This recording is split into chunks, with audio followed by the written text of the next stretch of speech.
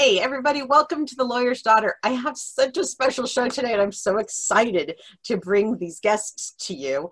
It is a show that I think will speak to many of you, speak to your heart, speak to the trauma that you've endured, and then provide a way for you actually to pay it forward, which I know so many of you are interested in doing. This is a cause I can get behind. But I wanted to tell you the story really quick of how I met these beautiful people. A while back when I was working on the Life Coach Pod, I was doing a show about grief and how grief is very different during COVID because you can't go be with the people that you want to be with. I've lost some folks. We can't have funerals. It's been awful that we haven't had a way to process that grief in the same way. Well, unfortunately, and yet fortunately, in the process of that, a guest of mine happened to use some information from this group that I'm bringing today, that I'm introducing to you today, called Opus Peace. And the president of the organization called me and mentioned the copyright violation. And if you know me, that's just like not okay. I'm in marketing and I try super hard to not make those mistakes, but I didn't understand the source of the material. So I apologized, and out of that grew an acquaintanceship that led to today's interview. And I am very pleased to introduce two incredible women from the Opus Peace organization. Deborah, and I can't believe I forgot your last name. I was so excited talking to you. All the better, all the better. My last name is Grassman. Grassman, that's right. I had it written down, but I forgot. And then we have Marie Bainbridge, and they both have interesting stories about this organization. But I wanted to screen share just a quick minute because I think this will get the attention of the folks that are listening, is that this is the mission of the organization: to liberate unmourned loss, hurt, and unforgiven guilt and shame. And if you don't think that speaks to what we often talk about, even as part of this podcast, you've missed the point, because that's exactly where we have been. And I'm going to show you also that the website has this beautiful, beautiful, I'm trying to get things out of the way so you can make sure you see it. This is the website for Opus Peace, but there is this incredibly beautiful sculpture that's a photograph here on the page. And I think for all of us who've dealt with trauma can relate to how this sculpture feels, what it's conveying, that hole, that missing center that you feel when you're dealing with trauma and when you're trying to recover. And we'll talk about soul injury, but I wanted to just give you the visuals to help connect it to the conversation we're going to have, because it's pretty incredible. And Deborah is now one of the founders of the organization, as is Marie. And Marie comes to us from the war. She's a Vietnam vet. Is that correct, Marie? Do I have that right? That's correct, yes. And she has lived with PTSD, and I'll tell you, she's lived with it at a time when it first started to even become a thing, like before the letters were really there and we didn't know what to call it, which is, of course, some of our struggle as a culture as we came out of the Vietnam War and not understanding. We as citizens had to accept responsibility for not treating our soldiers properly when they came home. And I know the soldiers came home and felt rejected on top of everything else they had endured. And so I welcome both of you, and and we have for you, and as part of this discussion today, a training we're going to talk about that you can participate in that could be life-changing. And it certainly aligns with everything that we value in with regard to healing and trauma. So Deborah, I'd love to hear about the organization, and then also Marie, your story. So I'm essentially going to turn over to you right now. Tell me. Well, Opus Peace was founded by 5 of us VA hospice nurses, 2 of us here, 3 others. I worked for 30 years for the VA doing hospice work as a nurse practitioner. Marie was our charge nurse on our inpatient unit. And over those 30 years, we took care of more than 10,000 dying veterans. And I will tell you that people who've been traumatized, number one, know things that non-traumatized people do not know. And I will also tell you that dying people know things that the rest of us who aren't actively dying know. So what I will tell you is that we learned lessons. I mean, we had these incredible lessons as we sat at the bedsides of these dying veterans. And what they really taught us is what you already said. They taught us how to liberate unmourned loss and hurt, because they had pretty much been taught in the military, don't mourn, don't grieve. You're weak if you grieve. So the result of that kind of teachings impacted them. And then, of course, they come to the end of their lives and those layers start getting peeled off little by little. And what we often saw was this kind of sometimes a stoic, hardened crust.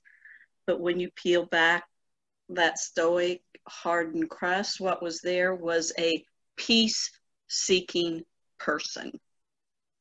And many had already learned that lesson, so to speak, way before they ever came to us in hospice. Some had not discovered it yet. And as they came to hospice and they're faced with this, that started the layers coming off. Because it's pretty hard to stay in denial. Oh, I'm not sad. Oh, this doesn't hurt. Oh, I don't have any losses. When in fact, when you're dying, I mean, everything's a loss. You have to let go of everything you know and love and are familiar with, including your own body. Right. And then, of course, the other thing, which I think is so relevant, and that is unforgiven guilt and shame. Because you can appreciate that when someone's getting ready to meet their maker the next day, the next week, the next year, whatever it may be, they start thinking about things differently. They start reviewing their lives. And often you just see this wisdom. I'm not talking about just life experience, sir. I'm talking about wisdom. You know, wisdom comes from a different place, way down here. It doesn't just come from here, does just come from even here. It comes from deep down, from the soul, what I would call the soul, that deepest part of self. So that's often what we would see at the end of life. We would see people, as we all do as we're dying, looking back over our lives, maybe expressing regrets, taking responsibility for those regrets, and reaching out to ask for forgiveness. And, you know, we often witnessed people receiving forgiveness and that kind of healing that often occurs. And so that was the advantage, this privileged vantage point of doing hospice work for years with traumatized people, gave us this special vantage point, I think. Even that's beyond the average hospice worker, is because we dealt with so much trauma in addition. And even trauma people, I mean, there's thousands of PTSD specialists and trauma specialists, but they haven't seen how trauma morphs at the end of life. See, there's very few people that have had that vantage point of seeing dying traumatized people. And I think that's kind of the confluence of both of those patient populations, the dying and trauma. The convergence of both of those populations is what's yielding what we now know about soul injury. And so the legacy that we want to bring to the world through Opus Peace is the lessons that those dying veterans taught us and would want us to teach their fellow comrades, because veterans who are not dying don't necessarily know that vantage point. And certainly this applies to anybody that's been traumatized, and it applies to every single one of us, to the average public, because we all at certain times become separated from our own sense of self. We forget who we really are. And that's our definition of a soul injury, is when we become separated from our real self. We become separated from who we are meant to be, who we want to be. And that's what we really learned at the Deborah, if there's nothing I have heard more often from the victims of sexual assault or anyone who's been through trauma, but it's that they aren't who they used to be. That is the great. In fact, I was just speaking with someone this morning who's just had a child, and she's so worried she's going to bring all the trauma to her child. Sure. And that idea, and I know I've changed in the last 2 years, so I understand what you're talking about. And it is a horrible feeling that you feel like you're so changed and so different. I think one of the problems too that compounds that you know, we all know that when you've been through trauma, you are forever changed. You can, you know, you'll never be the same. And we all know that, but in our heart, we yearn to go back to the way it used to be. And the person, our loved one that was traumatized, we want them to go back to the way they used to be. And so one of the things I teach people is, before you do any healing work at all, your first job is to grieve the loss of the person you used to be. That person is no longer. And if you don't grieve that person, you're going to always be disappointed that you didn't go, that you can't go back. You're going to feel guilty, feel like you're letting others down because they want you to go back too. They want you to go back. That is your family. Yes. So I tell family members of trauma victims, I would say, you know, the first thing you have to do is grieve the loss of the person you used to know. That person, she or he, is not going to be the same. And in little ways, consciously or unconsciously, if you're wanting them to go back, you're going to be sending signals to them. Oh, go back to the way you used to be, even if you don't realize it, even if it's not overt.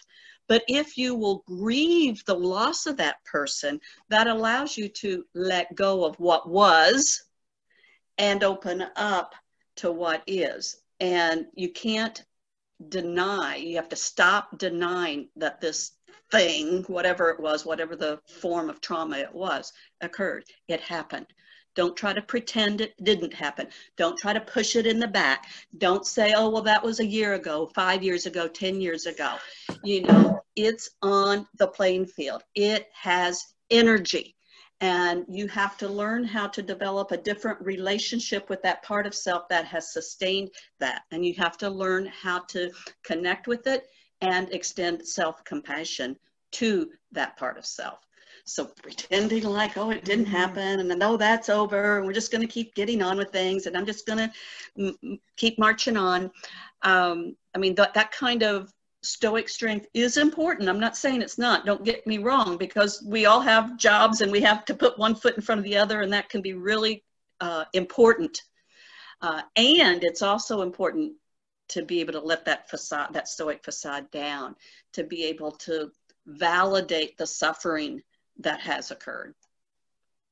So Marie, this is, so we talk, I know what you've been, I haven't heard your story, but I know that you came back from war. I can't even imagine. I mean, just that enough for me, it feels traumatizing. But tell me, how is it, you were doing this work, but how has it been for you personally? How have you healed or worked to heal yourself? Well, I think it's helped since working with Deborah, tell you the truth. I married a Vietnam vet. I met him at Walter Reed. He was coming back from Vietnam and I was going to Vietnam. And after we got married, we went to support group and I was barred from coming in. They said, this is only for men. So, you know, after that, I never did try. But I think working on the hospice unit, I think that's the thing that helped me heal the most, because I had great credibility with these veterans since I was a Vietnam vet, and through their healing, I think it helped me heal. And plus, there's no, with Opus Peace, it's honesty, courage, and humility. This is what we live. So there's no pushing back. It is seeing what's in front of us and going through the process, not denying it. Don't even know I am lying is denial. And we don't believe in that. So honesty, courage, and humility. Humility, yes. Those are very powerful fundamentals. It is absolutely something I believe in, but I think it's tough because we, as a culture, we don't tend to necessarily reward those things, especially humility. And I know you, and shame is so big. Whether, you know, none of us earned it. You've been traumatized. The shame isn't yours. And yet somehow we manage to shift that in our culture to somehow indicate you're not strong or weak. I think shame is the most reflective of a soul injury, because if you think about shame, it's being afraid of who we are or who we are not, you know, and that's the core of a soul injury, is, you know, being afraid of who we are, not knowing who we are, being separated from who we really are. So shame is that barrier. One of the things that our premise is, we already have everything we need in order to be whole. It's not about putting more in, trying to be stronger and be more resilient. It's not that. It's that there are barriers that prevent access to that wholeness that's already there. Well, what are those barriers? Well, you open the show by saying it. Unmourned loss and hurt, and unforgiven guilt and shame. So you will see that our approach is different. We're not going to try to convince you, oh, you're strong, you can handle anything, you can do anything. Our contention is, that's in there. You are a survivor. You've gotten as far as you have because of that. But what if we removed the barriers? What if we taught you a process for learning how to connect with the part of self that is holding that pain and that hurt, and how to release that so that you are more completely inhabiting yourself? And fundamentally, it is about not being afraid of pain. We are fundamentally, as a culture, fearful of emotional pain. I mean, you look at all the numbing agents, and I'm not talking about alcohol and drugs or shopping or internet. I mean, there are lots of ways to numb out. And our society and our culture, it is all about feel good. And not only feel good, but feel good now, quickly. You know, there's no delay, you know, no delayed gratification. It's now. So our program approaches things a bit differently. And in many ways, when you can't change what has happened, it's learning to make peace with that pain, changing the relationship. Instead of trying to hide from it and pretend it didn't happen, I'm just going to go on as if it didn't happen. It's opening up and acknowledging and being willing to be in the truth of that and walk with that. And there's some very simple things that can be done that help us learn how to stay grounded, stay in our own truth, and be able to allow pain and peace to sit side by side together. You know, I got gooseflesh when you said, I hope this sounds okay, I'm hearing a little bit of raspiness, but I got gooseflesh when you said that it's in us already. Like we're already okay. Like who we are right in this moment is good. And what may be in our way is are those things that are holding us back, the unmourned loss and the shame. So I think that's such an important message, because I think we forget.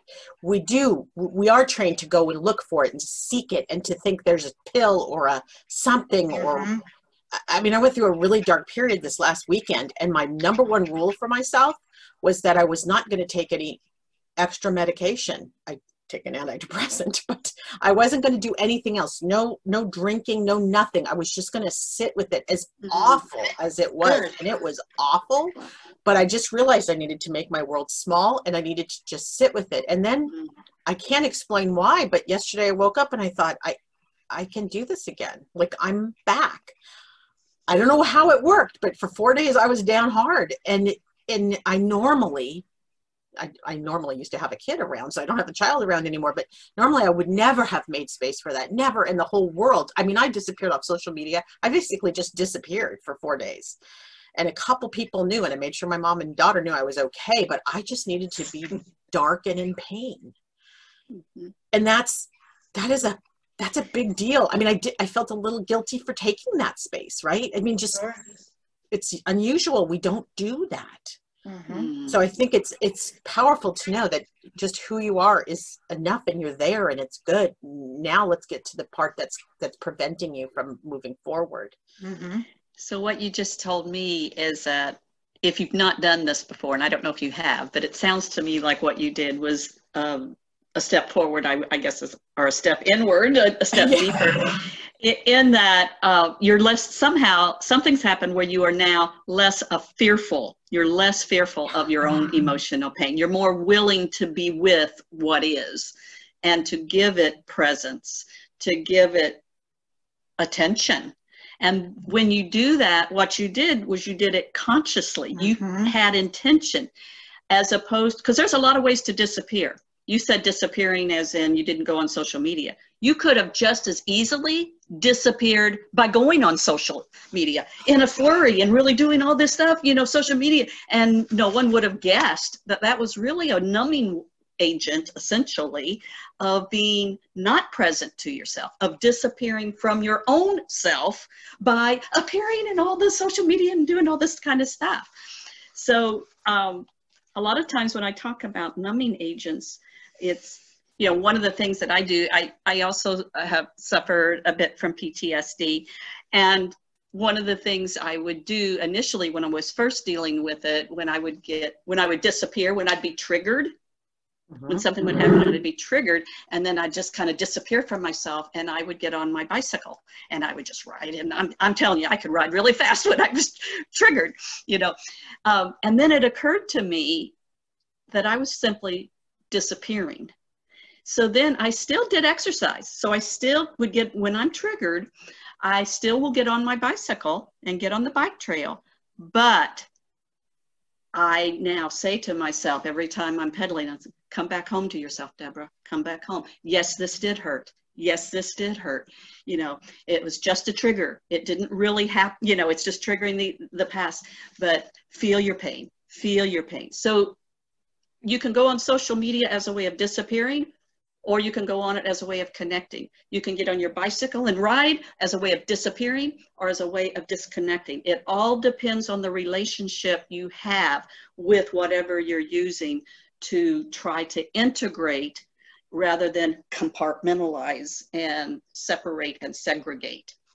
Does that make sense? It makes so much sense. And I talk about intention a lot because I think that it said being aware, number one, conscious of your feeling, then conscious of how you're doing, and then setting an intention and I intentionally made time. I've never really done anything like that before, but it seemed like I just needed to do it.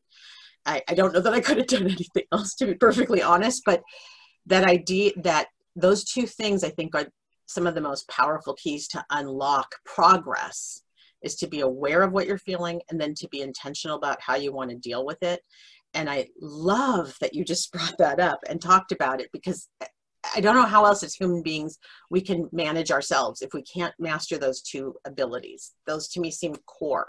And we don't. I want you to, hold on, put your hand, Jennifer, put your hand back where you did. You did something. You did something that we teach. We call this the anchoring heart technique. That's what my guest was talking about, the anchoring heart technique. Which there you go. So let's talk about that just for a minute, because when you're feeling uncomfortable feelings, and often that is emotional pain, but you could also be uncomfortable with your own beauty and your own light and your own inner goodness. A lot of people are afraid of their own light. It's not just being afraid of your shadow, it's also being afraid of your light. But at any rate, my point is, whenever you're feeling any uncomfortable feeling, to be able to grasp your heart. Because think about it, if I gave you bad news right now, and I know your story, and I'm sure you probably even did this when you got the news that you got, but what do? We go, that's right, we do. We do this automatically, unconsciously. Why do we do this? Well, we do this to try to ground ourselves, because when we get bad news, we do tend to disappear. We're afraid. We're afraid of the part of self that is feeling that pain. So doing this unconsciously helps us to say, okay, stay grounded, stay here, stay home, breathe. And for anybody that's audio only right now and not watching on video, I want you to know what we're doing is just how you place your hand over your other side of your heart, place your hand on your heart when you're doing the Pledge of Allegiance, but that's basically the motion. It is. And you want to do it firmly, and I always say tenderly, because if you're needing to do this when you're hurting, then you want to be tender with yourself. So this is an act of self-compassion. I actually call this self-compassioning, that it's a verb. A verb, I like it, yeah. It's a verb, it's a verb. And you can do it with one hand, you can do it with both hands. And they're really nice. You can have your eyes open, or you can close your eyes or just lower them. It's really whatever is most comfortable. And the neatest thing with this is you can do it anywhere, at any time. You need no special equipment. No one even really needs to notice know that you're doing it. And yet it can help because, you can put your hand here. No one's going to go, oh, what are you doing that for? You can take deep breaths. No one's going to be saying, oh, why are you breathing? It costs no money. Right. So I call this a beholding gesture. So it's holding our being. That's what we're doing. We are holding our being. We are human beings. And we talk a lot about, our brain. We talk a lot about our heart. I think we don't talk enough about our being. And we call it a soul injury. If I had my druthers to be perfectly accurate, I would probably call it a being injury. That would never work with anybody. But that's really what it is. It's a being injury that we're talking about when we start getting separated. And the sad thing is there is no language that I know of that really articulates the phenomena of becoming separated from your own sense of self. We don't have a language. That's just, I'm a rhetoric major, so I like words, and you're right. That is, in fact, I was searching for a word for even what I went through this weekend, and I finally decided that I was shattering, because I couldn't think of a word, but it felt like shattering, which is that I couldn't just put the pieces back together. That would be far too simplistic. I was much more disabled than that in a weird way.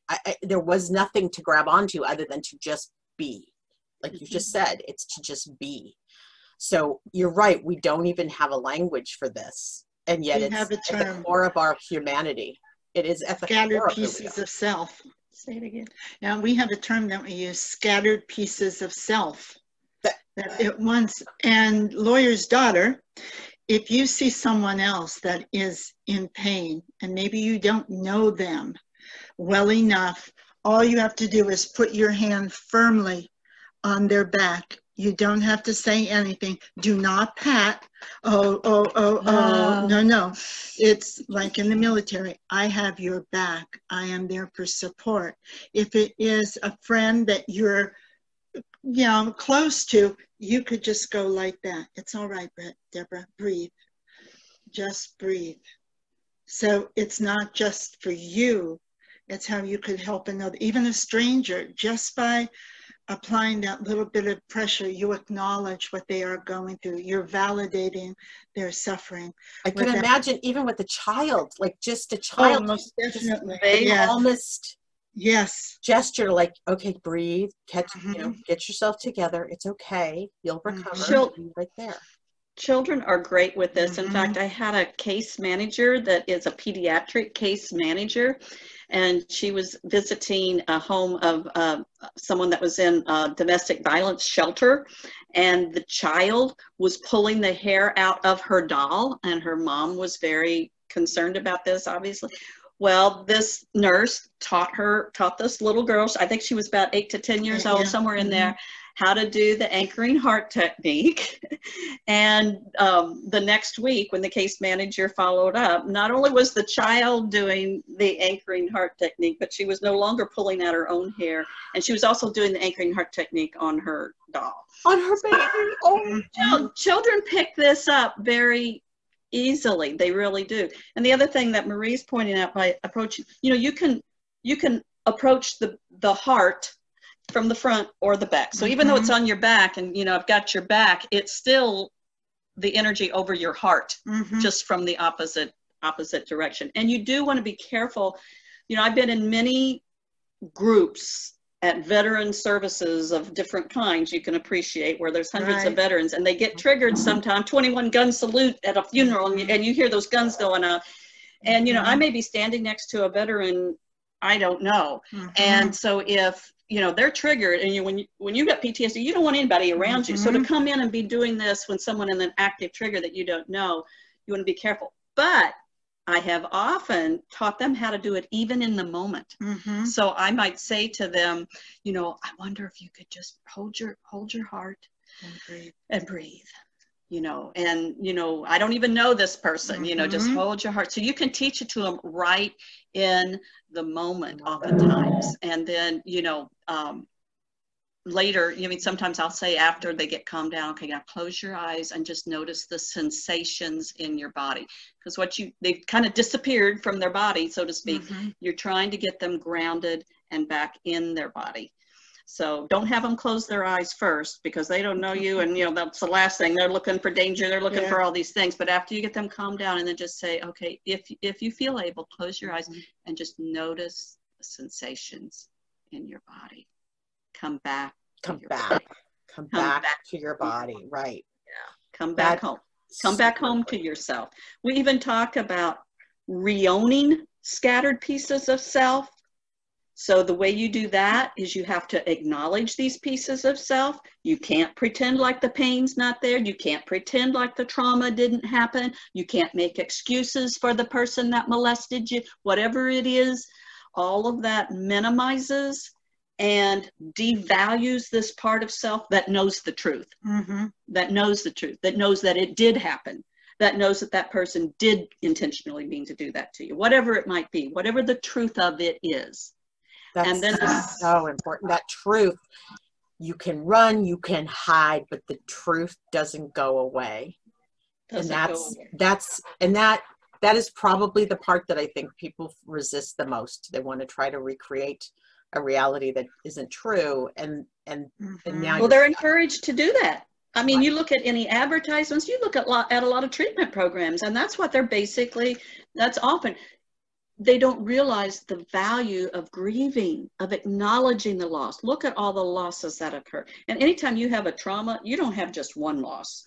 You will have, multiple, at least I'm telling you in the counseling that I've done with people, you'll have at least 20 losses around one trauma.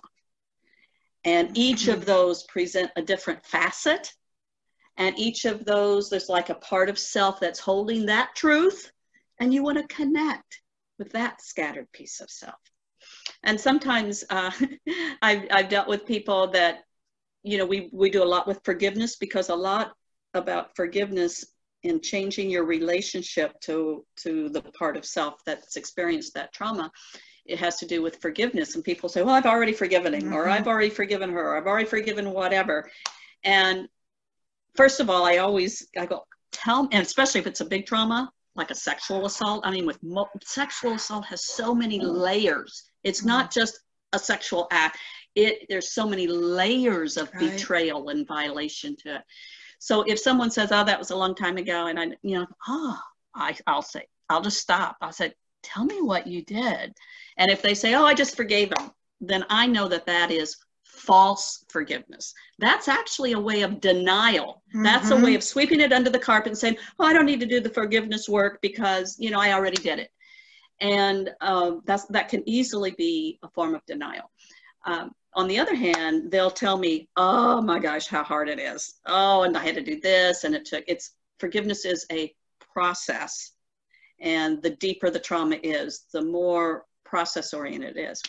And then sometimes I remember with a colleague of mine who had gone through a very awful divorce, and her husband had done all sorts of things, and she had worked really hard to get through the bitterness really initially, and then, just moving on with her life. But at any rate, she'd done a great job. And then I said, well, you still have a 10% residue. She said, oh, Deborah, isn't 90% forgiving 90 isn't that good enough? And I said, well, it's good, but it's that last 10% that's clutching your heart. That's the most intimate. That's if you want to truly be liberated, you got to go for the last 10%. I said, I'm not saying 90% is good. You should be patting yourself on the back, but that last 10% is the hardest, and it is the most liberating. Otherwise, you're still clutching it tightly here. Even though it's just a little bit, it can still have a stranglehold on you. So she did the work, and she often tells her story in our program. For example, at the intensive, she tells her story about how she did that. I feel like you just called me out. Oh my God, I think it is that last 10% when I think I'm such a smarty pants, but I know. Well, we should be clearly, proud of the 90%. We really should be proud of the 90%. Absolutely. And we shouldn't stop there. We have to have the humility to say, I'm almost there. I'm almost there. The finish line is right there, but it's not quite there. oh, it's the worst. And you're right. The last 10% is the worst. But I think you're right, because the first thing I did was cancel the therapist because, so yeah. All right, you called me out. I gotta own my own stuff here as I get free therapy here in the interview. But everything you're saying makes so much sense to me. And so let's talk about, if people want to learn this process, and I can call up the website to show the pricing and everything. But there's a training that you do. I don't know how often you do it, but I heard it's fantastic from people who have attended. So how we're humble too. We're very humble. Go, Marie. Yeah, so tell me about the training, and I'm going to go ahead and share the webpage while you're talking. Okay.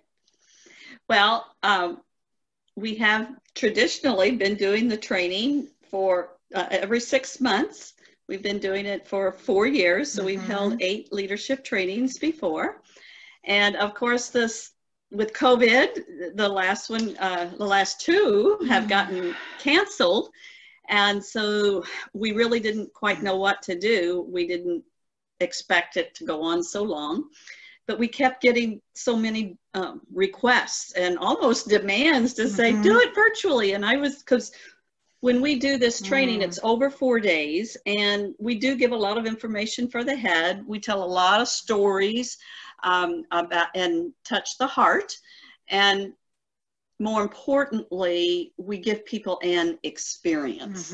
We give people an experience, and so I kept saying, we can't do it virtually. I mean, we're all about giving people the experience.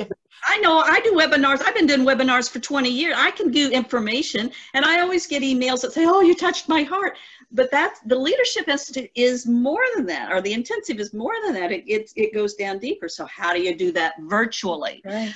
So we are doing our first one virtually. We have come up with we have been relentless. Our team has been relentless in devising ways that we can bridge that virtual gap.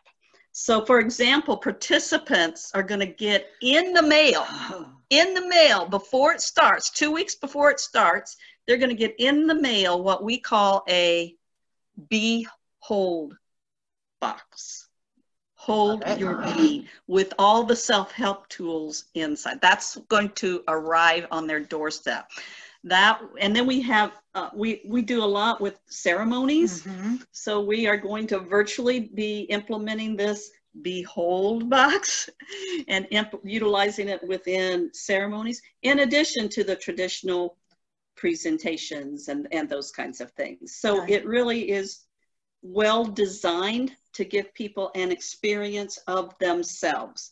And yes, they will be doing some inner work as far as unmourned loss and hurt and unforgiven guilt and shame, so that they can experience their own personal healing. Because, you know, I remember the chaplain that I worked with for years on our hospice unit, he would always say, it's unethical to ask our patients to do what we ourselves are unwilling to do. So I love that he made it ethical too, because that I know. I mean, that really ties it to the core, right? The honesty. How dare you do as I say, but not as I do? No, I'm going to do it too. And so a quick question for you, because in looking at the training, and for folks that are only listening right now, you just go to the opuspeace.org site. In the upper right, there's something called leadership training. The only thing I can't see in here is the dates of when it is. It must be on here somewhere, but I couldn't. Oh, there we go. 26th through 29th of October. So it's at the end. You'll be done before Halloween. So it's the 26th to 29th. And the pricing, in my humble opinion, is extremely reasonable. If I'm going to post this podcast immediately, but if you are available, if you register before October 1st, it's $875. But actually talked with the Opus Peace folks, and if you come to the Lawyer's Daughter page on Facebook. You can find some others and create your own group where then you can get decent, lower discounts. So if 3 or 4 of you band together, first of all, I'm going to know who you are. So I'm going to use you to help me help others, but also it'll allow you to get a discount in the pricing. So that's a group discount. So it's incredibly, for anybody who's done any of this kind of work, this is incredibly reasonable pricing, but I also believe it will be life-changing.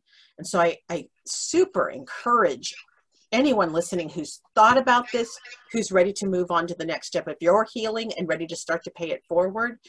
You know, something like what Chris Pedretti and I are doing. She's another survivor from this, but Chris and I have been working hard on trying to pay it forward. This is the kind of training that I myself need to do, because, and I'm a little bit afraid to tell you the truth, because it does mean honesty, my own stuff, but I actually think it could be quite moving. So I'm going to start a group. If people want to register with me, I'll start a group on my own Lawyer's Daughter Facebook page. If you want to go in a group with me, and we can attend this training together and support each other through the training, and any late night conversations that need to happen or anything else, because I guaranteed it sounds like this, especially since we're going to do it remote, we're going to need to come up with ways to support each other as we move through it. So I'm absolutely thrilled to do that as well, because I think it could be incredibly powerful for anyone listening to this podcast. Well, Lawyer's Daughter, Deborah did her masterpiece, her thesis, her master's degree thesis on ceremonies and symbols. So these ceremonies, they're just not pomp and circumstance. There is a ritual behind them that is healing, that it makes you, it changes you. So you're just not going to see something, you're going to experience something that will change you. So that's the plus by having such an expert do this. You know, the woman that introduced me to you, the list that I had about grief, is such a remarkable woman. I'm going to actually make sure she's signed up as well if I can. But I already have seen the change you've manifested as she tells her story. So I understand the power of Opus Peace. And I can't, your mission starting with the soldiers is beyond, I'm so grateful for that. I don't know how to express it, but I have such gratitude for the work that you have done with your lives and the difference that you've made. But the fact you were able to turn it into something that all of us could learn from and participate in, that's my dream. I would hope to be able to do something similar. Like, it's so powerful to me, and I couldn't be more grateful for the work that you've done and that you're continuing to do and sharing with everybody. I mean, just thank you from the bottom of my heart. You're so welcome. You know, what's coming to my mind, you can appreciate as hospice nurses that we saw a lot of suffering, not just as people were dying, but certainly their family members that are at bedside and extended. But also, as I said, people often do life review, and they'll reach back in their past and bring forward the traumas and the regrets and all of that. And so we have seen, obviously, a lot of suffering. And so we don't want to waste that suffering, right? You know, how do you redeem suffering? You don't, you know, one of our premises is don't waste your suffering. Get the lesson.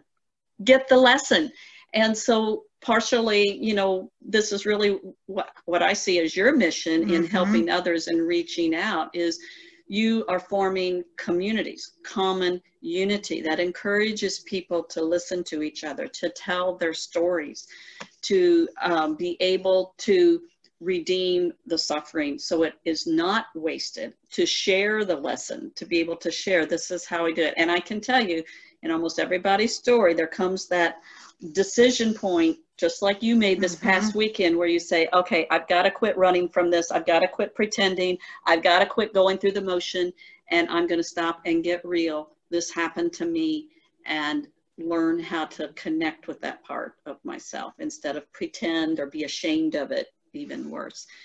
And so many things, you know, people minimize because it happened in childhood, like sexual assault in childhood. Oh, well, that was 20 years ago, 30 years ago, 50 years ago.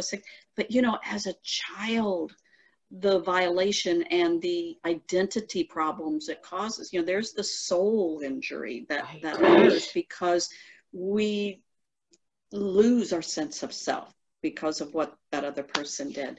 They stole that from, you'll hear people, sexual survivors mention that all the time. They stole that from me. So this has great relevance for people. I'm just always, I guess I shouldn't be, because I've heard so many people's stories. We've had a couple hundred people come through our training, but it is amazing how many people have experienced sexual violence.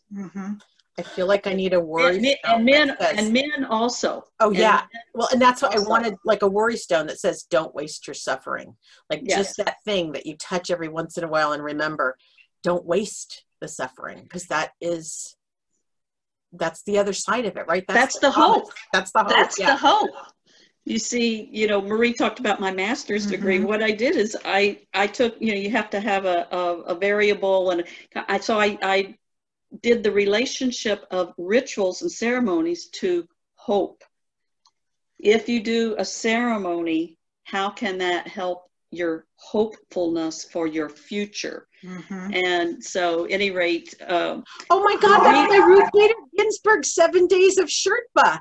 It's my own ritual and ceremony to remember somebody wonderful. Oh my God. Very good. See, there's so much that we know. We are enough.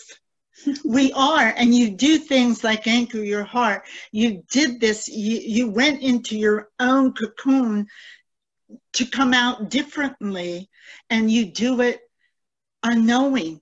Yeah. You know what your body needs, and you just did it instinctively. And that's beautiful. I knew I would love this interview. I knew it. I knew it. You did too. I knew it from the minute I found out about your organization. Ladies, thank you so much for today. Thank you. I'm going to skip this out way early because I'm so excited about this, and I'm going to get the word out. And there will be some sort of tribe of us. I'm not sure who it'll be or how it'll happen, but I'm bringing a tribe. So I cannot wait for this training, even though it's going to be hard. And I so it will be liberate. It will also be liberating. That's right. That's right. There's by the fourth day, you're going to be liberated. I cannot wait. I cannot wait. I will not waste my suffering. I thank you so much.